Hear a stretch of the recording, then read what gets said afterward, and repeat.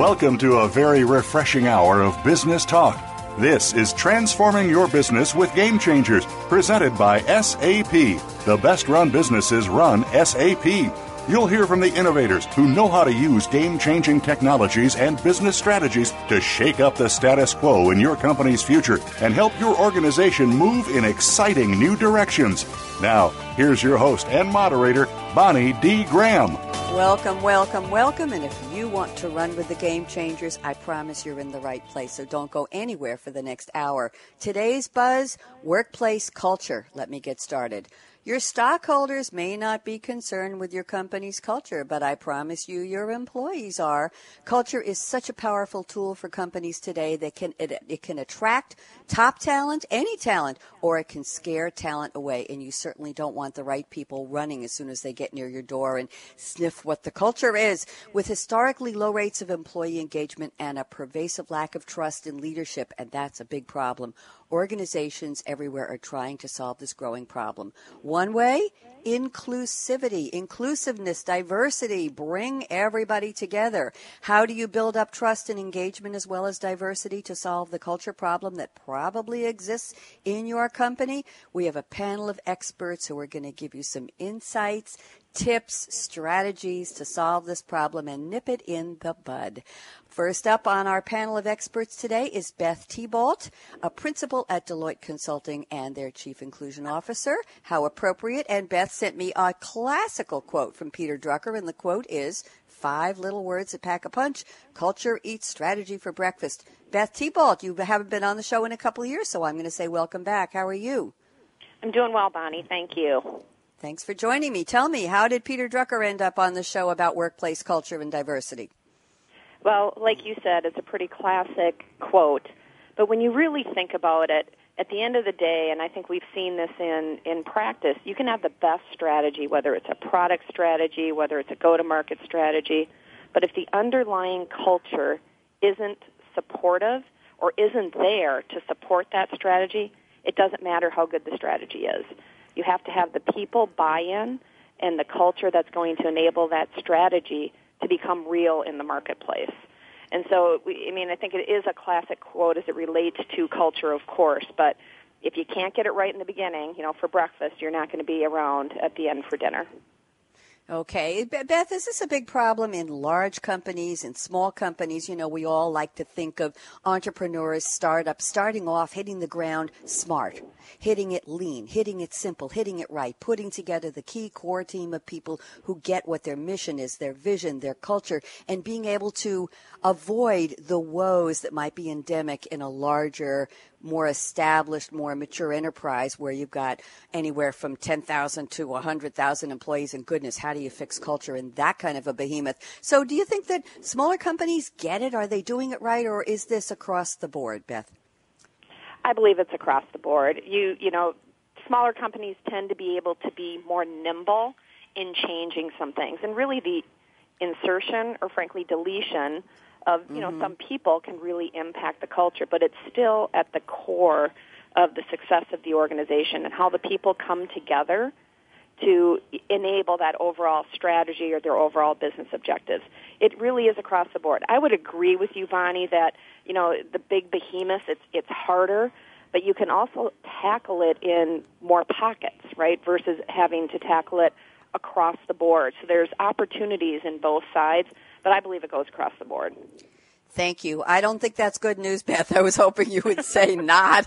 Okay, now everybody has to listen up. Wherever you are in the world, and our listening audience in over 250 countries, regions, and states, you have to listen because it affects you no matter what size company and what great work you're trying to do. Thank you very much, Beth. Good intro to our topic. Let's welcome a new panelist today. It's Bill Jensen. He goes by the moniker Mr. Simplicity, which is the title of his first book, Simplicity, and he's also the author of Disrupt, Think Epic, Be Epic, and The Courage Within Us. I'm not sure if those are one book or two books. And Bill has sent me a quote from Pogo. We don't get too many cartoon characters here on the show.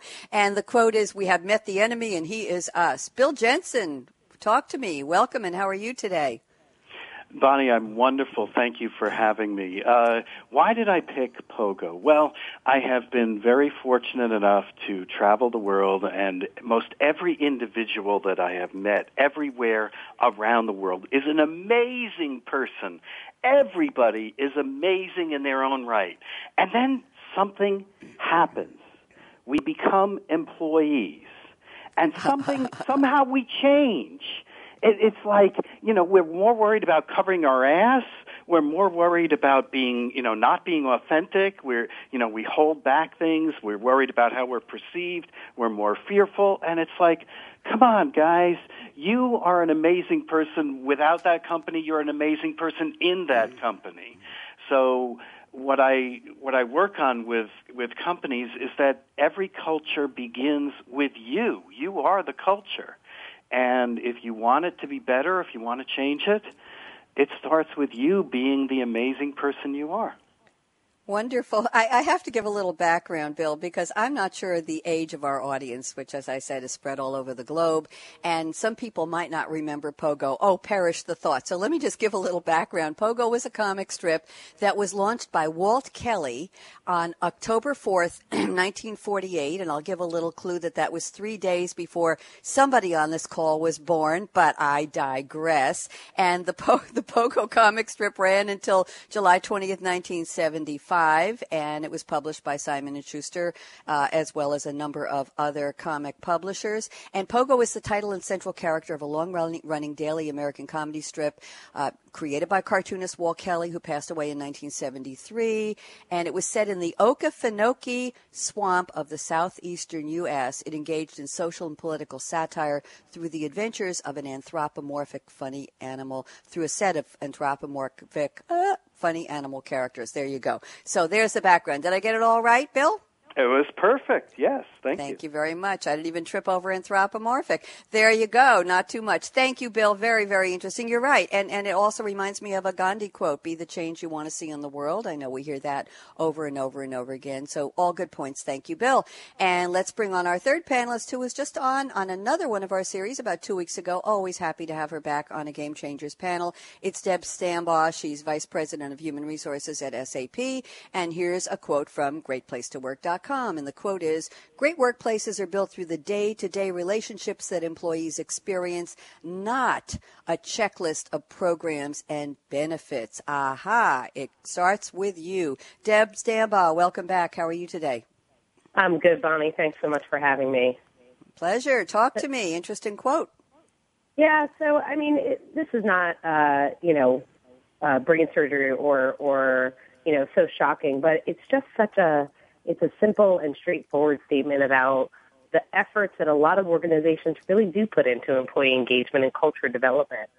But where oftentimes organizations fall short and individuals fall short is that, they put the programs in place. They say, checklist, we've got them there. Well, why isn't anybody doing it? How come it's not working? And it really comes back to the people themselves and the relationships that are built, both between, from a leadership perspective, are those leaders actually modeling the importance of whether it's the programs or the intent of those programs, and are the employees being given the opportunity, the empowerment, and the incentive to actually want to participate for the betterment, not of the program itself, but for the betterment of themselves as an individual, for the betterment of the strategy and the objective that they as an organization are trying to go after, and really for the, for the betterment of themselves and really pushing their own, happiness along and making sure that they are happy in their workplace life. It comes back to the individual and the relationships between those individuals at the end of the day. Thank you, Deb. And we're back to individual and you making changes in each person. I have a question for you, Deb.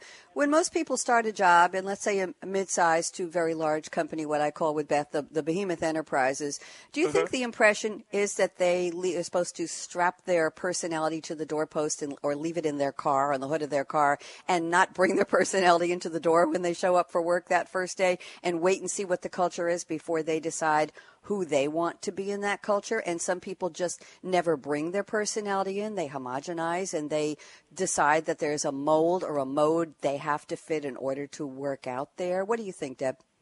I think it's a great question, Bonnie. I think that is changing. I quite frankly think that was the situation for a very long time. I'll say even, and I'll date myself. I was born in the 70s, so you can figure out my birthday. But when I really joined the workforce, it was to a degree when you came into those large organizations, you had to fit in, right? You had to wear the quote unquote uniform that was sort of required. I think young people and people across the board, quite frankly, are getting smarter about matching themselves to a culture and a workplace that actually fits them. I'll give you a great example, Netflix actually, and maybe we'll talk about this later, and I think probably everybody is familiar with their culture presentation, which is one of the most famous declarations of what a culture is that's available, and it's out there online on SlideShare.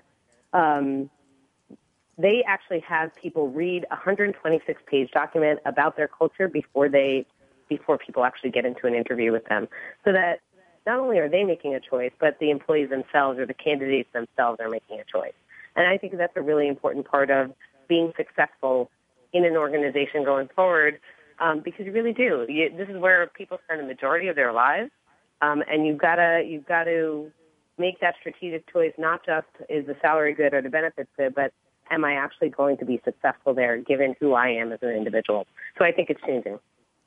Very interesting. I just looked up the woman behind the Netflix culture doc at firstround.com. Just let me read quickly. It says, in the early days of Netflix, Reed Hastings, co-founder and CEO, wanted Patty McCord to help write out the company's core values. At first, they considered something standard, where it's like excellence and respect, but instead, Patty McCord suggested they write down the things we expect in people. This simple idea led to an infamous document in philosophy known as Netflix Culture, Freedom and Responsibility. Sheryl Sandberg even called it the most important document ever to come out of the Valley. It's a living set of behaviors and skills the Netflix management team updated continuously and fastidiously.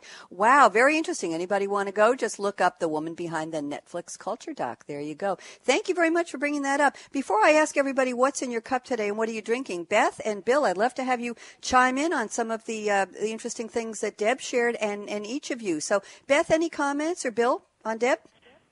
And not an effort to pile on, but I think that whole idea of an authentic self is really critical, especially as we think about generations coming in. And, there's been a lot of talk and write-ups about the millennials, and, we can debate, what some of those things are or not. But as the millennials, as studies will show from that perspective, they absolutely expect to come in with their personality, with their beliefs, with their ability to bring their talents in a variety of areas, not just to the infamous 9-to-5 workday. So, not being able to be authentic isn't really, I'm not going to go as far as say isn't possible, but if you look at culture and you look at the most successful companies, the ability to bring your authentic self, whatever that might be, is critically important to the talent.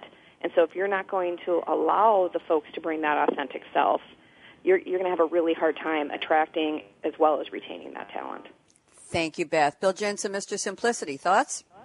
Well, I loved your follow-up with Deb on Netflix and the freedom and responsibility, so I will bring a second cartoon character in, that being Spider-Man. With great power comes great responsibility, and I think the tensions, the creative tension, not bad tension, but the creative tension that I see that most managers and leaders are wrestling with are really articulating and then living by what are my freedoms that I should take as an individual, as a teammate, and what are my responsibilities to the whole, to the customer, to my team. And it's a constant challenge to wrestle back and forth between what are the freedoms that I should have and that I need to be who I am, and what are my responsibilities. So that's an ongoing challenge all of us have. Thank you. Good Stan Lee reference. I looked it up, and here he is on Wikipedia with his wonderful dark glasses and great sweater. What can I tell you? Okay, everybody has a brand, right, Bill Jensen? And that was Stan Lee's. I appreciate it. Let's turn back to Beth Thibault and find out, Beth, since our show today, Transforming Your Business with Game Changers, is part of our big flagship series, Coffee Break with Game Changers. I want to know, what are you drinking? I know you're in a hotel. I don't know where. So tell us where you are, what time of day it is, and either what's in your cup right now or what you're planning to drink later. Beth at Deloitte, go ahead. I am in Orlando, Florida, and it is about 10:15 Eastern Time. So, frankly, I already had my plain old coffee early this morning, and right now I really expanded my horizons, and I'm drinking at least in my mind, a very berry hibiscus tea. So that actually has blackberries, which, the infamous superfood, and green coffee extracts to keep that the caffeine going. But it's also cold because it is warm here, it's humid, and it's refreshing. Wonderful. Sounds very exotic, and I know why you're in Orlando, and I hope you have a great week there. Terrific. I understand they have a lot of great events in store for you. Yes, we'll leave that one alone. Bill Jensen, where are you calling from? What time of the day, and what's in your cup? Morristown, New Jersey, also almost 10:30 Eastern Time, and my cup is actually being filled up later in the day. My favorite drink is actually an experience. I love local beers, going to microbreweries and just experimenting. I always ask the waitress or the barkeep, what's your favorite? And I love experimenting with all different kinds of local beers. And my favorite form of exercise is bicycling. So my personal life fantasy, which I keep trying to fulfill, and I get a little bit of the way every year, is to bicycle around the globe via breweries. Go from brewery to brewery, bike, drink. That's my goal.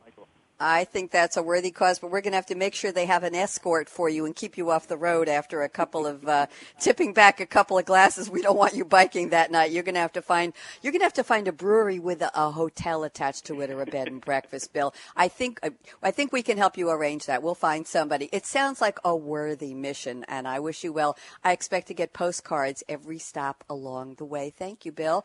Deb Stambaugh, I'm not going to ask you to top those, but what are you drinking? And are you in Orlando today, or where are you? I am not. I'm actually in New York, still not far from you in Westchester. And I will reference for you, there is something called the Beer Mile now, where it's actually a run, drink, or drink, run.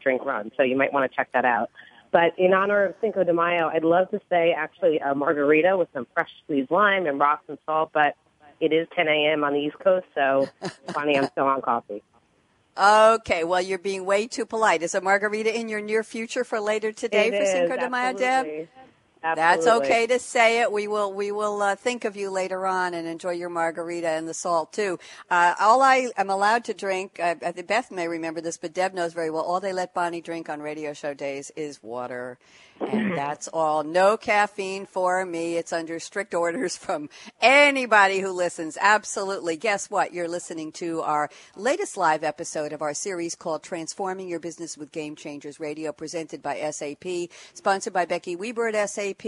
And thank you to Lindsay Nelson and Wilson Zhu for helping put together this extraordinary panel. Our topic today is great workplaces, trust, engagement, simplifications, and, the M word, millennials. We have a lot more to talk about. My very special panel is composed of, and I'll tell you a story about why I said composed of and not comprised of, Beth Thibault at Deloitte Consulting, Bill Jensen, Mr. Simplicity, and Deb Stambaugh, VP of Human Resource at SAP. I'm Bonnie D. Graham, and I plan to be after the break. We're going to go away for about 90 seconds, and when we come back, Beth Thibault has the honor of launching our roundtable. You don't want to miss it. 30 minutes nonstop of conversation about our topic today. So don't even think of touching that mouse, that app, that dial. We'll be right back. Brad out.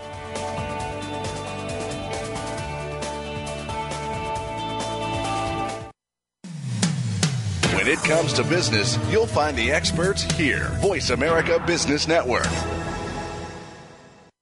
We are witnessing a monumental shift in the way work and business are done. Leaders are looking to radically simplify their organizations while simultaneously engaging and empowering employees to achieve more. These leaders are also seeking to leverage exciting innovations born from interactions between people, businesses, and things in our newly responsive and intelligent, hyper-connected, networked global economy. Join our experts as they analyze and discuss how leaders and their teams can help shape the future of change. When it comes to business, you'll find the experts here. Voice America Business Network.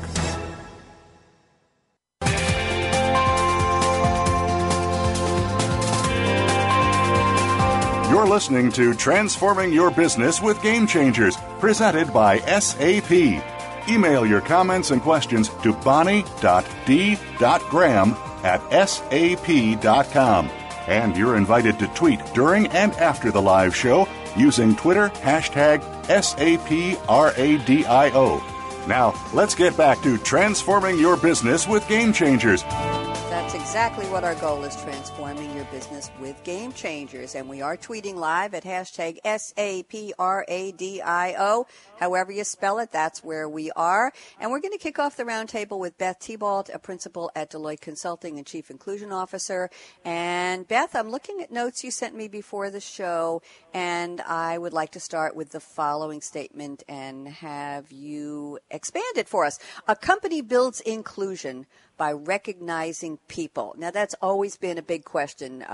How do you recognize people? Do you reward them? Do you give them a citation? Do you give them a breakfast? Do you put them on stage in front of an auditorium? Do you send them love notes and say, hey, you get a credit to buy 5 things in the company catalog because we're recognizing you? So let's talk about the definition of what constitutes recognizing people in this era of trying to establish company inclusion and diversity. Go ahead, Beth.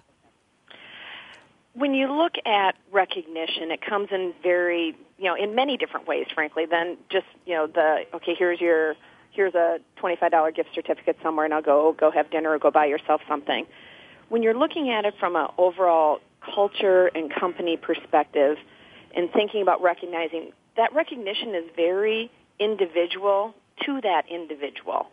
There are things that you can do standard. I think Deb said earlier, it's not about programs of recognition. Those can be supportive, don't get me wrong, so that people can all feel like they have a chance at, certain things. But from an overall culture and recognition perspective, there can be, developmental recognition. So doing a good job, and we want to continue to develop you and enhance your skill set. So how do we pick you for some type of developmental activity, whether it's related to, your current job or potentially a future role that you might have in the organization. Also, when you think about it, how can we, from an overall engagement perspective, how can an individual be recognized by being included, using this included word again, by engaging them in other activities? One of those other activities might be a community service event, for example, that the person might be passionate about, because that's a form of recognition that allows them to do something they're passionate about, and they're able to do that because of some type of recognition, or something that they potentially could have achieved. There are the infamous, as I mentioned, I'll call them office perks. You highlight somebody in an office meeting or something like that from a public recognition perspective. Mm-hmm. But the one thing you have to think about, too, from a recognition point of view, and what we're seeing more from generations is, yes, individuals like to be recognized and for something that's important to them. Again, as I mentioned earlier, individually, but also much more desire to be recognized as a team, for the team's abilities to be successful versus just individual. So looking at how do you balance that is really, really critical from a recognition perspective. Thank you very much, Beth. Bill Jensen, Mr. Simplicity, thoughts on recognition, which really is almost a standalone topic. Talk to me. It is a great topic, and it is universal. Everywhere I go around the world, one of the most important things to individuals is do I know I'm doing a good job? Am I making a difference? And I agree with everything that what Beth just said, but I wanted to add a yes and. I just completed a future of work research study of which SAP and others participated, and asked thousands of people all around the world different questions about where the future of work is heading. And what we found is that our relationship with our employees is changing, and that the millennials and, the ones that are coming up after them are looking for a different relationship with the company. And one of the things how we discovered this was by asking people, can you achieve your dreams where you currently work? The overall population responded only 29% said yes. But when we took away Silicon Valley startups and entrepreneurial, the overall workforce number was at 10%. I can achieve my dreams where I currently work. So the new form of recognition that we're going to see over the next 5 to 10 years is, are you as a company helping me achieve my dreams, whether that's service, whether that's life, whether that's career? Can I achieve what I want to do, my personal goals, where if I work here? Thank you. Deb Stambaugh.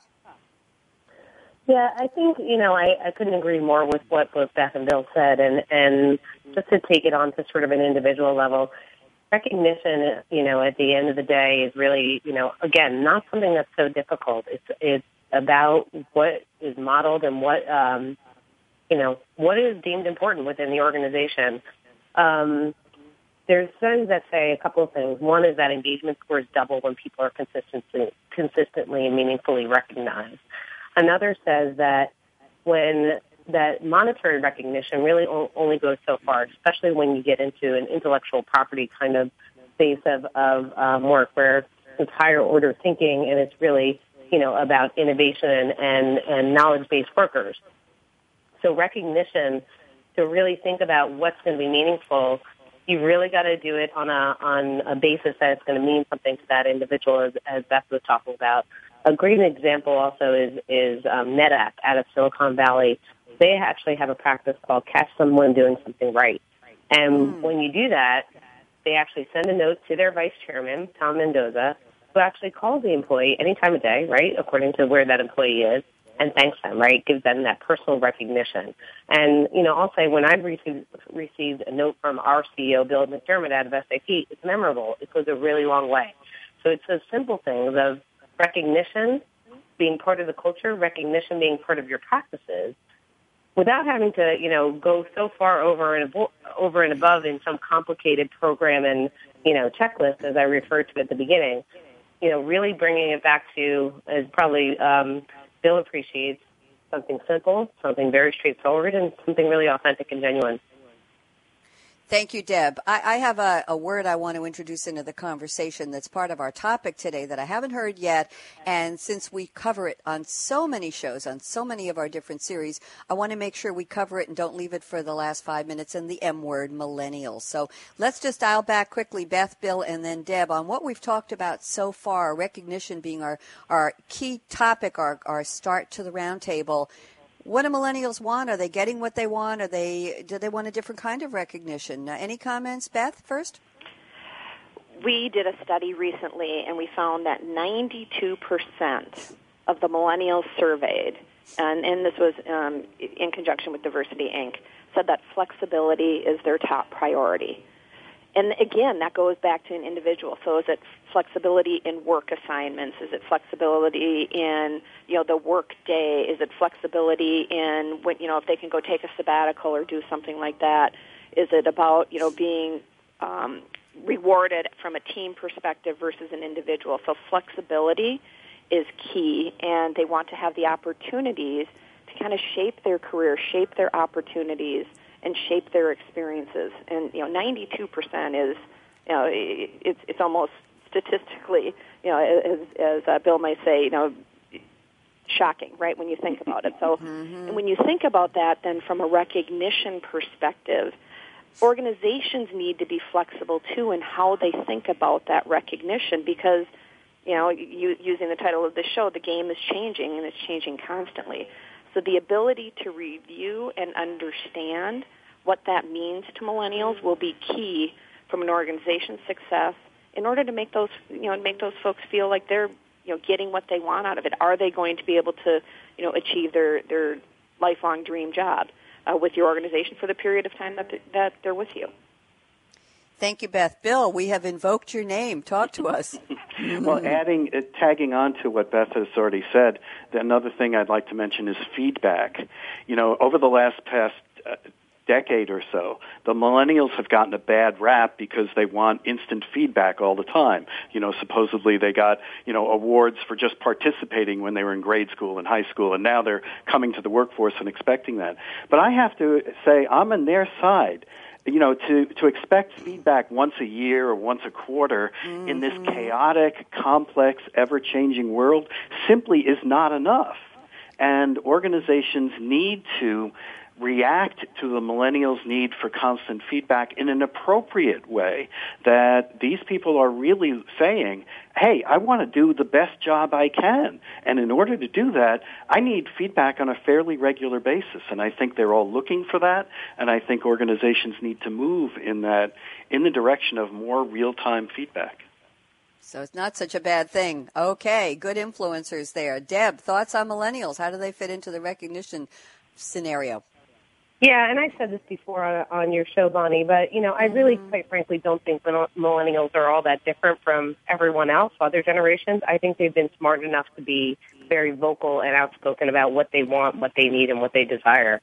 From a recognition standpoint, and again, I think this applies to across the board, I think one of the things that millennials also want from a recognition standpoint is inclusion and relevance, right? Where they're not going to, because they're early in their career, oftentimes, right, they're relegated to sort of the grunt work, the baseline stuff, and not necessarily included in the foundational conversations because they're young in their career. Maybe there's that sense that they don't have as much experience. But if we think about this generation, they are so much more well-informed than any generation that ever came before them, right?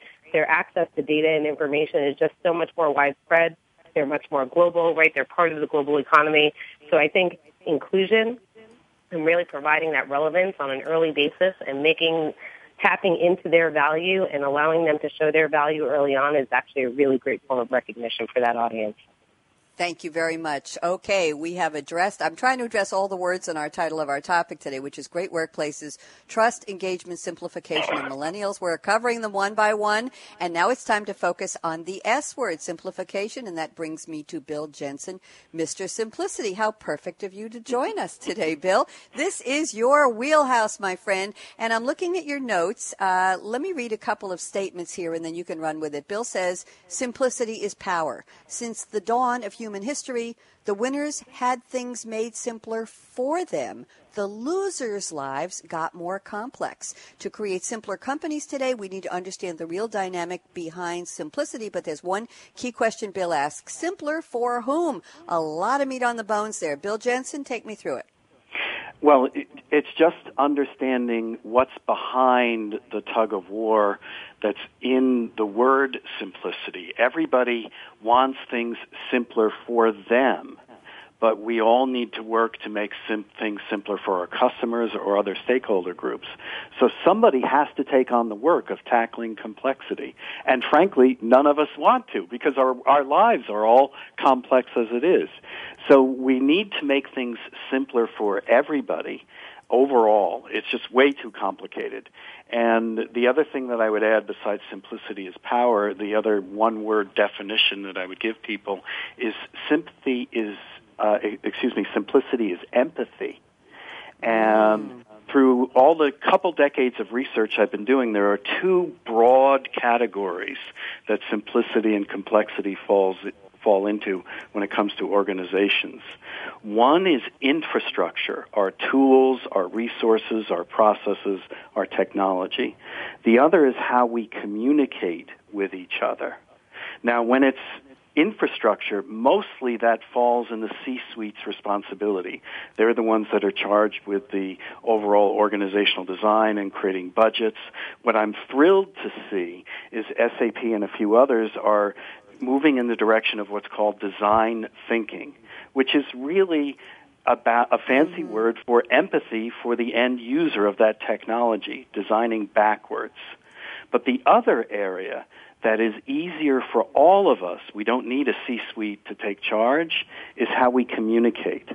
And what I've learned is we all need to communicate backwards from the person's needs who's receiving our information. Most of us communicate from our perspective. So simplicity equals empathy means how do I write my email? How do I do my PowerPoint? How do I run my town hall meeting from the people's perspective who are receiving it, not necessarily how I want to send it. And that empathy runs through over and over and over again.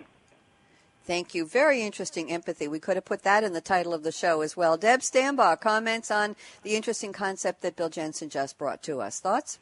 Yeah, I really love that, the concept of simplicity being equal to empathy. I've worked, being part of HR, I was actually part of marketing for a really long time, but working with internal audiences. And I always refer to those internal audiences as my customers. And it was always, with new people that I worked with, it was always sort of there was that introductory conversation where I referred to our customers, and they said, well, wait, are you talking about our end customers that are buying our products? And there had to be a correction, right? No, we're talking about our customers, in this case, our employees.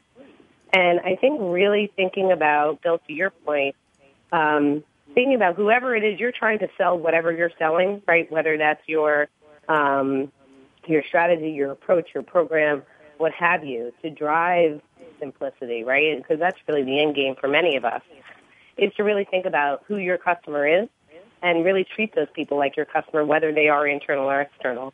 The other thing I'll say about simplicity is that I think oftentimes, and I think this gets to empathy, I think this gets to engagement, is that a lot of organizations talk about simplicity. That usually means focusing in really strategic on the strategy in a really focused way, right? Getting to the core of that strategy, what's going to impact it, and we go after it and we create new approaches to get there, but we never take anything else away. So it's really understanding what do you let go, right? And stopping those things that are no longer working, and then really doubling down on the things that are really going to make an impact. That's also going to drive simplicity. That's going to drive further engagement, and your employees and even your ecosystem is going to see that difference. Thank you, Deb. Beth Thibault, join us. Thoughts? Again, and I don't always like to quote surveys, but a survey we did, it said that 7 out of 10 organizations have put on their top 10 priorities that they need to simplify the work environment. One of the things I think they really need to do, and I'm seeing leading organizations do this, is, instead of having, leadership, and leadership has to be involved, don't get me wrong, figure out what we need to do to simplify.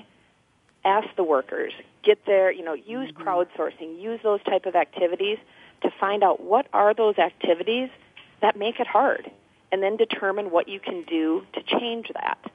I think pushing some of that to the people most impacted will not only help you to simplify, but frankly, it will also really enhance your culture and really commitment from folks because they're being heard, and then they're being asked to participate in something that can change their overall experience. It's a big deal out there. Companies, they have it on their radar screens. They have it on their lists of to-dos. But the key now is going to be, what are they going to do about it? Okay. Bill, this was your topic. Thoughts on what your co-panelists added to the topic of simplicity? I think everybody nailed it. The research that I continue to do is about how do we create a simpler company culture. And if you think of 3 circles intersecting as a Venn diagram, for too long, 2 of those circles have been much, much larger. That's the company and the customer. And the individual circle in that Venn diagram has been pretty small, making things simpler for me as an individual performer. What I'm finding through the research that we're doing is the companies that are creating simpler work cultures are giving much more credence to how do we make things simpler for each individual worker. And that's a tough nut to crack, but it's very, very important. True simpler cultures is a equal 3-way Venn diagram with all 3 circles, making it simpler for me, the individual, making it simpler for the company to execute, and making it simpler for the customer to meet their needs. True simplicity is equal on all 3 sides. Thank you, Bill. Funny you brought up Venn diagrams. As our listeners know, on all of our we have 15 series, 11 currently in live production. Talk about simplicity, Bill. I bring up Venn diagrams all the time, and I never expect anybody to be old enough to know what they are. So we've had some interesting topics, and I'm always, my heart just glows when you said Venn diagrams. Say, hey, I knew I liked this guy, and we didn't even talk about Venn diagrams in our prep calls. Very interesting. Thank you. I'm going to move this along so we get to where let's see, we have 15 minutes left till the the end of the show. Plenty of time on live radio. Deb Stambaugh, it's your turn to lead one of our conversation threads. And you sent me so many statistics and so many great numbers and so much good stuff. Deb, I'm going to leave it up to you whether we talk about engagement hits the bottom line or organizations that have a culture of purpose and focus on delivering meaningful impact for all their stakeholders will be the ones who win. So where would you like to go, Deb? I'm going to leave it up to you. Yeah, I would love to talk about the culture of purpose, Bonnie. I think it's just such a unique phenomenon, right? And I'll talk about that a little bit further. That's really occurred over the last couple of years, where the advent of B Corps or benefit corporations have really popped up, from leading ones like Patagonia and Etsy and Seventh Generation, where really the foundation of what they're doing, these are for-profit organizations, but the basis of their culture is also doing well in society. And this is a huge, if we go back to the millennials, this is a huge attractor for millennials, right? They want to feel good about what they're doing. And this also gets into sort of that personal fit into an organization. Am I going to actually find purpose in what I do? And that's actually one of the major levers of engagement for anybody. So, I'll give you a great example of a company called Warby Parker, who people are probably pretty familiar with. They're an eyeglass maker. They have a one-for-one approach where for every pair of glasses that they make and they sell, they actually donate one to a developing country where it's needed. And this has become a huge hit, right? They are the choice of hipsters. They are in a recent GQ article where they were focusing on the taxonomy of nerds. All but 9 out of 10 were wearing Warby Parker glasses. And it's really it becomes really not just about fashion or profits, right? It's an important way for that company, for this company in particular, and I think a lot of other B Corps and ones that are purpose-focused, to really retain and attract talented employees, right? Survey data shows that workers, especially young ones, want to work for those socially conscious companies. And in fact, they'll take less compensation in exchange for a greater sense of purpose. So if we get back to that recognition context also, right, where is that going to come from? That recognition or that rewards doesn't always need to be monetary. It can be helping people to feel good about what they're doing. And the other interesting thing that I'll just say about this is that it's not actually a new concept. I was looking, when I was doing a bit of research before the show, I found that actually there are several American companies that had really similar concepts at their start. Henry Ford actually declared in his early days that instead of boosting dividends, he'd rather use that money to build better cars and pay better wages. And Johnson & Johnson's credo, written in 1943, said that the company's first responsibility was not to investors, but to doctors and nurses and patients. And so it's really interesting that the foundation of a lot of great organizations and great companies were built upon this concept of giving back, right? Doing well in society, doing well for the community, bringing their employees on board and making sure that they're engaged. I think we've gotten away from that with all of the focus on short-term profitability and the maniacal focus on what the stock market is telling us.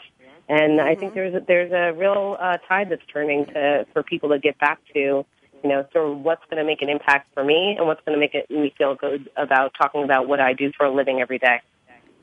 Thank you, Deb. Very well put. I'm looking at your notes, and I'm very intrigued that when you talk about stakeholders, you include all the pieces of the Venn diagram. All the intersecting circles are the customers, Absolutely. the employees, and the communities, and that's very important. I looked up Warby Parker. I must read their mission statement, which I think will be so enlightening, and then we'll get Beth and Bill on this. Warby Parker was founded with a rebellious spirit and a lofty objective to offer designer eyewear at a revolutionary price while leading the way for socially conscious businesses. Every idea starts with a problem. Ours was simple. Glasses are too expensive. We were students when one of us lost his glasses on a backpacking trip. The cost of replacing was so high, he spent the first semester of grad school without them, squinting and complaining. We don't recommend this. The rest of us had similar experiences, and we were amazed at how hard it was to find a pair of great frames that didn't leave our wallets bare. What were the options? And then they created the alternative. So necessity is the mother or the son or the daughter or the college student of invention. What can I say? Beth Thibault, chime in here. What do you think about Deb's focus on purpose? we're all focused on, we all have our own purpose, right? And again, my common theme here is it's very individual, and even the behemoth companies who are, whether they're reporting to the street or, the private companies who are worried about the bottom line, that's never going to go away. But I think how organizations can look at how they can enable their people to, again, fulfill their passions, which can have a sense of purpose potentially outside of the organization and more than likely outside of the organization, whether it's with, community day activities, whether it's on sabbaticals, whether it's teaching the next generation of potential talent for that organization, which will positively impact their bottom line. I think it goes back also to the other theme of flexibility, not from a personal talent perspective, but the organizations being flexible on what are the issues of the day and how can they and their people address those issues. And again, listen to the folks, listen to the people and what they have ideas. You can't take all of them, and that's okay. Mm-hmm. But, when people believe that they can contribute in more than one way just by getting their paycheck, statistics will show that they are clearly more engaged. They'll stay longer, and they contribute to the bottom lines of those, for-profit companies. So providing opportunities and options, it's not for everybody. The entire workforce isn't going to be off doing, something, one day and negatively impacting the business. And, the average person understands that as well. But giving them that opportunity to think about it is going to create a culture and an environment where those employees are more engaged. Like I said, they're going to stay longer. And that's ultimately better for both the employee and the organization. Thank you. Bill Jensen, Mr. Simplicity, thoughts on purpose? I'd like to, Bonnie, put myself walk my talk and put myself in the listener's shoes and say, okay, you figured out somewhat about your purpose, but how do you engage everybody else? How do you get more than yourself in purpose? Very quickly, one rule, one tool. Simple, easy to remember. The rule is 3 to 5. From the research that I've done, when you try to engage somebody electronically, you have 3 to 5 seconds to get your point across, which means you have to be very crisp, very concise. When you are face-to-face, you start to lose people's attention within 3 to 5 minutes. So remember the rule of 3 to 5. And then the next step is, Bill, my purpose and everything else I have to communicate is so complicated, it's so long. How do I get so much across in 3 to 5 minutes or 3 to 5 seconds? Very easy. Comes the tool. Tool is know, as in knowledge, K-N-O-W. Know, feel, do. When you want to engage everybody with a work plan or purpose, everybody from your listener's perspective, they want 3 things as fast as possible. What's the one thing you want me to know? Why should I care about it or feel something about it? And what do you want me to do? So when you are trying to engage somebody with purpose or even something transactional with today's work plan, always remember rule of 3 to 5. Always remember know, feel, do. I'm tweeting this because this is a tweetable moment here. How to engage people online or face-to-face. Rule of 3, did you say? 3 to 5. Okay. 3 to 5. No. 3 to 5 seconds electronically, 3 to 5 minutes face-to-face. So it's know, feel, or care, and do, which is action. I'm going to put that out there. Thank you very much, Bill. Deb, this was your topic on purpose. Deb, you want to make a quick wrap up here because I'm ready to go into predictions round and give you each about, a minute and a half for predictions. So, Deb, before we circle back to Beth for predictions, why don't you just finish up on the purpose topic, on purpose? Yeah, I think from a purpose perspective, just a quick stat that, a lot of 91% of employees in a survey say that companies with a strong sense of purpose also have a stronger financial performance. So, understanding what your purpose is, even if it's not the core of your company, even if it's not you don't have to be a B Corp to have purpose, can really make a huge impact in aligning your organization, aligning your employees to really want to put that 110% in and drive that engagement and drive that profitability. Thank you very much, Deb. Good wrap up. And let's go back to Beth Thibault. Beth, it's predictions time. I've got 4 minutes left to divide among my three panelists here today. So I'm going to give you each just a minute. Let's see if anybody goes over a little bit. We'll still have time for Deb because we want to hear hers. So Beth Thibault, fast forward to the year 2020 or any time you see clearly in the crystal ball at Deloitte. What do you see and how will this conversation be different at that future time? Where are we looking in the future? Beth Thibault, I'll give you 60 seconds. Go. All right. In 2020 and between now and then, I think what we're going to see is much more external impact on every organization. Organizations are going to get feedback from their competitors, from the market, from social media. That's going to require them to change what they're doing from an employee engagement, from a overall trust, from a culture perspective. And organizations are going to be faced with many more challenges because they're going to have to react to it. Everything is so quick now and everything gets out there in social media that they're going to have to be prepared to react and then also to, frankly, put a stake in the ground on where they want to go. So this isn't going to get easier for anybody. Now, do I think that, the whole culture thing and inclusion and all that's going to be figured out by 2020? It's not, because the world's going to continue to change. But organizations are going to be faced with challenges more quickly and, frankly, that they can't hide like they've never been faced with in the past. Thank you very much. Bill Jensen, 60 seconds predictions. How far in the future are you looking? Well, funny you should mention that. I just completed the Future of Work research study that goes to 2020. Anybody who wants to can download it at simplerwork.com. But two quick predictions. One around simplicity and your favorite mathematician, John Venn. We're going to need to make things simpler for companies. We're going to need to make things simpler for every individual. And also as it relates to the future of work and our relationship with our companies, second prediction is that the future of work workforce sees companies as vehicles to achieve their dreams and goals better than they could on their own or working for a competitor. So the second prediction is we're going to see a lot more movement in people achieving their own dreams and goals wherever they work. Thank you very much. Neat and concise and simple. Thank you very much. And let's turn to Deb Stambaugh. Deb, I know you prepared your predictions in advance, so you're ready to go. How far in the future are you going to look for us? I think this goes from now into through 2020, and I think it's going to increase as we go. My prediction is that the culture behind the company will increasingly be part of the customer's decision making. So that transparency trend is going to continue to thrive from food, fashion, and technology, obviously. Consumers are really rejecting those brands that are, being more attracted to those brands that are offering something unique and interesting and personal stories about sourcing and ingredients and individuals behind the company. Those are the ones that are going to be supported. Those are the ones that are going to win in the marketplace. Thank you very much. All brief and to the point, and I appreciate it. What a great conversation. Beth Thibault at Deloitte, thank you so much for joining me, Beth. Pleasure to talk with you again.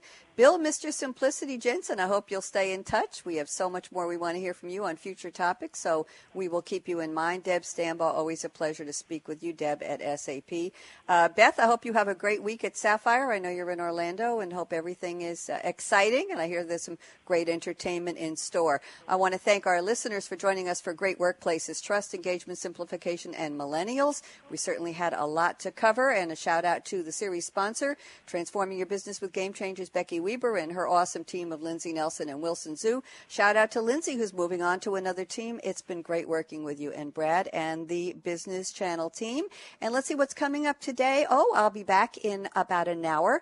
It's Tuesday, May 5th, Cinco de Mayo. I'll be back at 12 noon Eastern with a new episode of Game Changing Women. Good boss, bad boss, woman boss. What a topic. You don't want to miss this one. Tomorrow I'll be back with a live edition of Coffee Break with Game Changers, first of our two-part mini series on small business success. How do you work with partners? And Thursday, I'll be back with a live edition of Internet with Things with Game Changers. I'm Bonnie D. Graham, and here's my call to action. Fasten your seatbelt. What are you waiting for? Go out and be a game changer today. Thanks for listening. Bye-bye.